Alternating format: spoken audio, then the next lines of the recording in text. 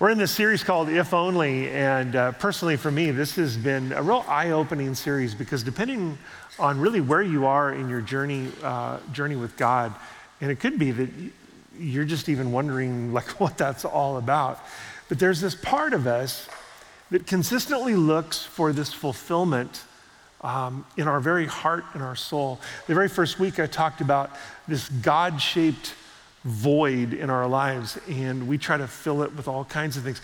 And here's the crazy thing, even when you come to know God and you know that he is your fulfillment and your everything, there is still the temptation to kind of find life and to find fulfillment and satisfaction in other things. And so far in the series, we've looked at trying to fill that void with relationships. We've tried to fill it with stuff. Last week, we looked at pleasure, you know, what that looks like, and that could be work and career. It could get into negative things like drugs and alcohol, sex and entertainment and shopping and social media. We just try to fill this void in all these different ways in our life, and we end up in this place of emptiness. And as we've been looking at all of these things, we've been going back to the Old Testament, to this book of Ecclesiastes, which was written by King Solomon. It was really his journal as he was on this search. And he knew God, but he kept trying to, it's like, there's still something else. And so he talks about building things and acquiring things and relationships. I mean, he just tried to fill it with all of this stuff. And at the end of each of his kind of journeys into fulfillment, he would come up with this phrase. He said, it's like chasing the wind. It just was futile and empty. But just like him, we come to the end of all of our chasing the wind, and we realize what he realized all along too, that there was something there that was foundational. It was God himself. And that he realized that his heart and his soul was longing for God to be the one and only that filled all of his needs for contentment and satisfaction and fulfillment. And you know what? The same is true for us today. We find all that we're looking for in Jesus. But in this journey, it's like, well, that's good, and then we want something a little bit more. So this series is about us coming back to what really matters. So today we're going to look at one more if only that we seem to chase to fill something in us, and it's this idea of if I only had success. Because maybe success, not about things and all that, but maybe success, like this personal fulfillment will do it all for me, at least maybe give me the opportunities or position me to attain what I desire the most. And the challenging thing is we view success in a lot of different ways. Maybe the simplest kind of baseline kind of thing is success is maybe just attaining the next step down the road, right? Something further than where we've been. And so it can be really simple. So maybe success for you was just getting out of bed this morning. And you got out of bed and it was like, woo, success. You know, you're riding high just because simply you got out. Now, it's not as meaningful at the 11 o'clock service. At the 8 a.m. service, man, they were like, yeah, we got you, right? But that can be success. If you're a student, maybe it's getting a C on a test that you were fully expecting to get a D or maybe even flunk on.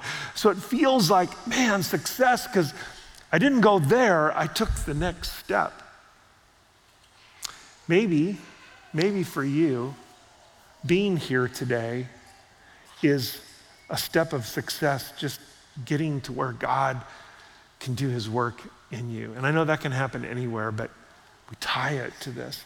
And maybe there's some things going on in your life, and maybe success is tomorrow night, Monday night, walking through the doors of our North building to be a part of Celebrate Recovery, because you've been wrestling with some recovery issues and some challenges in your life, and it just seems like the biggest obstacle in the world to walk through that door. Maybe success is crossing that threshold. I had someone come up to me after the last service, never been here before, and they said, tell me about Celebrate Recovery. They're going to be there tomorrow night. And that's success. And sometimes it's just the stupidest little things that we just kind of go, yes. You know, it's getting the cart at Walmart that goes straight rather than sideways, right? And just saying, man, if I could just get that, there's a little bit of success in that. Little things. But the truth is that in our culture, we see success on a much higher plane. Success is those who've risen to the top of, politics or business or sports or entertainment or something. And we see that, and maybe it's because they have certain kinds of possessions or certain kinds of power. And so we see those things and we go, well, that must be success. But how often have we seen people get to those levels and we see it as success? We're looking kind of from this place up and we go, man, look what they've done, look at all that. But how many times have we seen things like sexual harassment or inappropriate relationships or financial struggles and ruins and scandals and all those kinds of things? And just like that, everything that was built just suddenly counts for nothing. I mean, we've all seen it time and time again. And unfortunately, we've even seen it in the church world. So our tendency is to put success in that kind of a format, prosperity and power and the highest of goals. But here's the question for us. What does God say about success? Because I'm going to tell you right now, getting ahead in your job and achieving positions of influence and everything, there's nothing wrong with that. Just like there's nothing wrong with having things or having relationships or experiencing pleasure like we've talked about. The problem is that when we see them as our source of satisfaction and contentment and fulfillment, that if I could just get that, everything would fall into place. And that's where we go off the rails. That's where things begin to shift and change. So the question then that we come back to is, what does God say about this? Because the Bible actually uses the word success. And I will tell you, it's not about what you've bought. It's not kind of the power or position you have. It's about something far richer and far deeper. So here's what God tells us. He says success is fulfilling his purpose for your life. Not about what you get. Success in God's eyes is fulfilling his purpose for your life. And the Bible is very clear that our purpose is to honor and glorify him with all that we are and all that we have. And when we begin to understand true success the way God views it, it's gonna really kind of infiltrate our life right here and now, not just as someday, but how we live in this moment. So I want to give you several things today. We don't have a whole lot of time, but I want you to write these down. The first is this: godly success begins with my obedience. Godly success begins with my obedience. Now I'm going to tell you, if you watch religious television, and I'm not encouraging that, I'm just saying if you watch religious television, you may hear from some preachers out there a very different message about success and about attaining things and about getting that and whatever. I'm just going to tell you what we're going to look at today is what the Bible tells us about what true success is. And it begins with obedience. And in the book of Deuteronomy, here's what it says. What does the Lord, your God, require of you? What's God asking from you? What is he looking for in you? Here's what it says. He requires only that you fear the Lord your God and live in a way that pleases him, and that you love him and serve him with all your heart and with all your soul. Jesus almost exactly echoed these words. To love God with all your heart, soul, mind, and strength, and love your neighbor as yourself. And if success is fulfilling God's purpose for my life, then it begins as I walk in his ways, as I follow him and trust him and live open-handed with him. Because as we grow in our relationship with Jesus, we're going to grow in our understanding of him. And as we grow and mature in our understanding of him, we will naturally begin, or maybe not naturally, but we begin to live in this way of saying, I choose to live in his ways, to walk in obedience. And it's not just doing these things for him, but he invites us to do this with him. And that's what's powerful. And as we walk in obedience, there are things that come as a result of the obedience.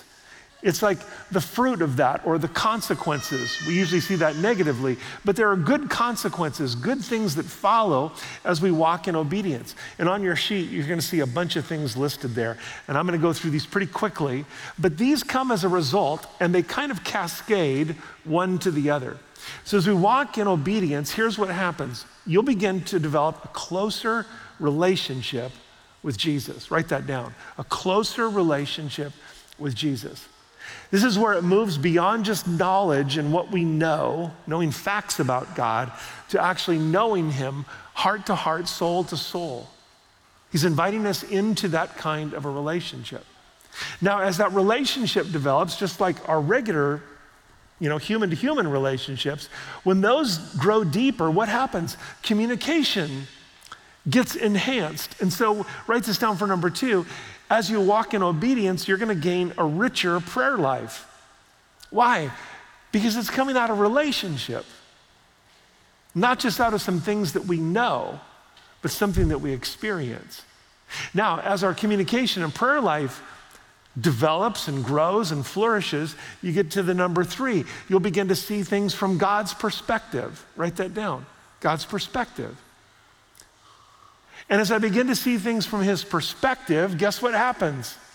I have this broader view of what's happening around me. I may not know all the details, but rather than freaking out, which we're really prone to do, we go, you know what? God's at work in this. You've heard me say it over and over, nothing is wasted. God wants to use it all for his kingdom and his glory, and also for developing and maturing and growing us. Nothing's wasted. Even the hard things, maybe especially the hard things. So when I begin to see things from his perspective, I get to develop more patience to wait on his timing. Because I know that God's at work in this. I can't see it all, I don't know it all, but God's at work so I can trust and be patient with his timing. There's a phrase that we heard long ago, Gina and I, and we use it a lot, but this whole idea of his will, his way, his time. And we're still learning it. We haven't perfected it. We say it frequently because we're reminding ourselves that God has a will and that he's working it out in his way and in his time. And it's this open-handed trust of what he's doing. Now, when I begin to see his timing and his will and his way at work and trust that, it brings us to the next one, that when we face adversity, we find stability. So you'll be more stable. Now, what does that mean? Well, Jesus gave this example. He said, those who hear these words of mine that Jesus was speaking and choose to obey them and follow after them, they're like a person who's built their house on a rock. And when the storms come and the rains come and the waves hit, that house is going to stand firm because they've put their life on the foundation of me. He says, but if you hear these words of mine, but choose to neglect them and just walk away and go, I'm going to do it my own way, you're like a man who's built his house on the sand. And when the storms come, not if, when they come, and the rains come and the waves hit, the house is going to fall apart. So when we begin to see these things that come out of obedience, a deeper relationship, an enriched prayer life, we begin to understand his heart and his perspective, a new understanding of his will and his timing in this. There's this foundation that we're building on that will see us through even when things get crazy. And then the last one is this: you'll have a bigger impact on others. Because I guarantee you, when you begin to walk in obedience and faith, and this walk with Jesus begins to develop, the people around you are going to go, what is it that you have? What is it that's going on there? And you can tell them, man, it's all about Jesus. And that's where success begins, walking with Jesus. Write this down for number 2. Being successful means being a servant. A servant. There are all kinds of scripture, especially through the New Testament, all about what it means to be a servant. And we talk about it a lot here at New Life, the importance of taking that step, that it's not just about you, it's about the overflow of what God is doing that benefits and impacts other people. Jesus even talked about himself being a servant. He said this in Mark 10, for even the Son of Man came not to be served, but to serve others and to give his life as a ransom for many. Jesus served by giving his life, by offering forgiveness, by performing miracles, giving hope to the hopeless, even washing the feet of the disciple. He did that. And I'll tell you what, all those things, which could seem in some ways like failure, right? He's arrested, he's crucified, all these things happen. He washes the feet of his followers. Shouldn't it be the other way around? We see all those things and it seems backwards. But you know what? In God's kingdom, in his economy, what Jesus showed was success. Those things were success to our Savior. Now there's another person, if you're there in Acts 6, I want to just kind of briefly go into his life. His name is Stephen. And we don't know a whole lot about him. We don't know any history. We don't know if he was married. We don't know about his family. We don't know his background. We don't know anything except two things. He was faithful and he served. Now we know one other thing that came out of his being faithful and serving is that he ended up having his life taken from him because of his faithfulness and his serving. Here's what it says about Stephen. It says, if you're there in Acts 6, look at verse 8. It says, Stephen, a man full of God's grace and power, performed amazing miracles and signs among the people. Now, I know you might hear that and go, whoa. Man, if God gave me the ability to do miracles and signs and wonders, I mean, who wouldn't be successful with gifts like that? Because here's what we say, and it's true, I'm just a regular person. Like, I can't do all of those things. But you know where his success started? It didn't start with miracles and signs and wonders. It started with this willingness to serve, to do what was needed, to submit himself to Jesus and for Jesus' kingdom and his call and this good news of the gospel. If you back up a few verses to verse 2 and 3, it says, so the 12, the disciples, called a meeting of all the believers. Let me pause there just for a second. There was all these things going on in their community and they were feeding people because there was a lot of poverty and all that. And then guess what happened? The people that were being fed, they started complaining. It's like, hey, how come they're getting more and you're serving them? But can you imagine people complaining? Have you ever seen anyone complain, right? I mean, here they're trying to get, so nothing's changed in thousands of years. You know, people still, we complain and we whine. And so all this was going on and the disciples were going, man, we can't handle all this. So go back, they said, we should spend our time teaching the word of God, not running a food program. And so, brothers, select 7 men who are well respected and are full of the Spirit and wisdom, and we will give them this responsibility. They knew it was a good thing, it was important, but they couldn't do everything. And you read on, and you know who the first person they chose? Stephen. A man who a few verses later is performing miracles and signs and wonders for God's kingdom and God's people. A man who troubled the Jewish leaders so severely they ended up putting him to death. But you know how he started? A food pantry. Some versions say he was literally waiting tables, extending the kingdom of God, caring for those around him. Can I tell you, that is success in the eyes of God. Being humble enough to say, Lord, I'll do anything you ask. I just want to serve you and your kingdom. I'll begin wherever you want me. Your will, your way, your time. I'm yours, God. I will tell you personally, that's where it started for me. I was a high school student right here in the youth group at this church a long time ago. And I remember I just started helping with things. And I remember one day our youth pastor came and said, Dave, I want you to just do this little 5-minute teaching. I was a sophomore. Like, I didn't know what I was doing. And you've heard me tell this story before. Man, I practiced and got in front of a mirror, wrote this whole thing out, and got in front of our youth group, this whole youth group, 6 of us. And he goes, you know, so Dave's going to do this lesson. And I remember going, and talking nonstop for 90 seconds, and I was done. Like, that was it. That's all I could do. But step by step, moment by moment, God continued to invite me into the next thing and the next thing. And it started with, God, here I am, use me. And then Gina and I got married, and it was, God, here we are, use us. It starts with the little things. Because if we're not faithful in the little things, we won't be faithful in the big things. Here's what success looks like for those who serve. Jesus told this parable, and he said this in Matthew 25. that God would say, well done, good and faithful servant. You've been faithful in handling this small thing, so now I will give you many more responsibilities. Let's celebrate.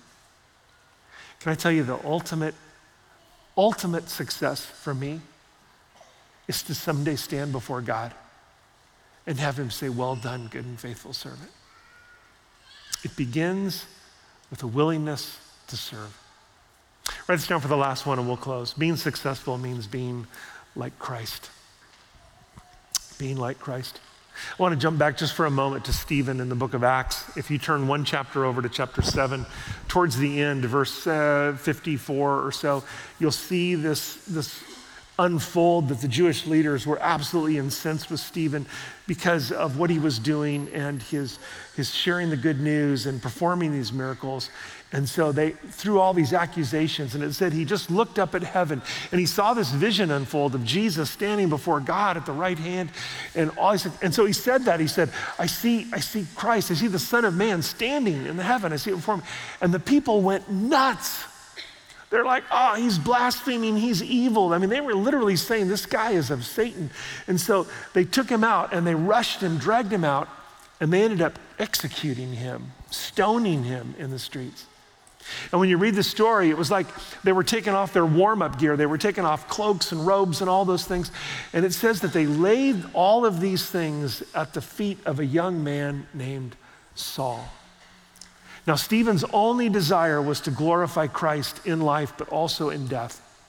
And he realized that there is no success in life other than giving it all for Jesus. Now, to be Christ-like, you don't have to die like Christ. But Stephen's example shows us how we can bring glory to God no matter how good or how bad things get. And this young man that's just kind of mentioned in the story, that's the future Apostle Paul. His name was changed. And even in Stephen's death, which the world would say, what an absolute failure.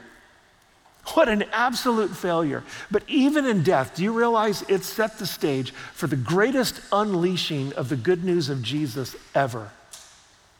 True success is keeping our eyes on Jesus, to respond as Jesus would respond, to be holy as he is holy. Peter tells us that. He says, be holy in everything you do, just as God called you and chose you as holy. For the scriptures say, be holy because I am holy. And I know we hear that and think, Dave, holy and me doesn't go together. Like, how can I do that? Listen, it's a journey. But God is inviting you to trust him, to walk in obedience and faith, and to become more and more like Jesus. Jesus himself in the garden said, I don't know that I can do this cross thing. If it's possible, if you have another way, God, do it. But at the end, what did he say? Not my will, but yours be done. Stephen experienced it, said, not about me, it's all about you. The apostles experienced it, and guess what? You and I are invited into that as well. We will experience times that are hard, but in those times we give glory and honor to Jesus. Keep your focus on him. Facing difficulties doesn't mean your life isn't successful, because success does not equal easy. Instead, success equals being like Jesus, being holy, bringing honor and glory to him. That's our purpose. It's our calling. You and I, we will find true success, true peace. We will find true joy when we live obediently and surrendered in every arena of our life. When we give it all to Jesus. And when we do that, we begin to experience the life that he designed for us. Would you bow your heads with me? Father, we thank you so much for your goodness and your grace. Thank you, God, that you hold us in your hands. And God, to know that true success is not about what we can acquire. It's not about a position. It's not about having some massive power or influence over others, but it's humbly choosing to walk in obedience to you. It's humbly choosing your way over ours. God, I pray that you'd continue to mold us and shape us more and more into your image and your likeness, so that one day we can hear the words, well done, good and faithful servant. We thank you and we love you today in Jesus' name. Amen. Amen. Would you stand with me? I want to leave you with a challenge. Sometime this week, would you just kind of peel back the onion a little bit of your heart and your life, look a little deeper? And here's the question I want you to ask of yourself. How do you see success? How do you see success? Is it a position, a job, a possession? I don't know. But would you be honest enough to look deep and say, how do I view success? And then let the Lord guide and speak into your life into that area and begin to plant a new perspective on success, a biblical, a God-honoring perspective of success. That you would live your life in such a way to fulfill your purpose, which is bringing glory and honor to him. Let God do that work in you so that all of us one day will stand before God. Isn't that crazy? We will. And to hear him say, well done, good and faithful servant. Hey, thanks for being here today. Thank you for keep coming on back and continuing to follow after Jesus and doing that. You are making a difference for God's kingdom. So thanks for being here today. Go in the grace of God and have a great week.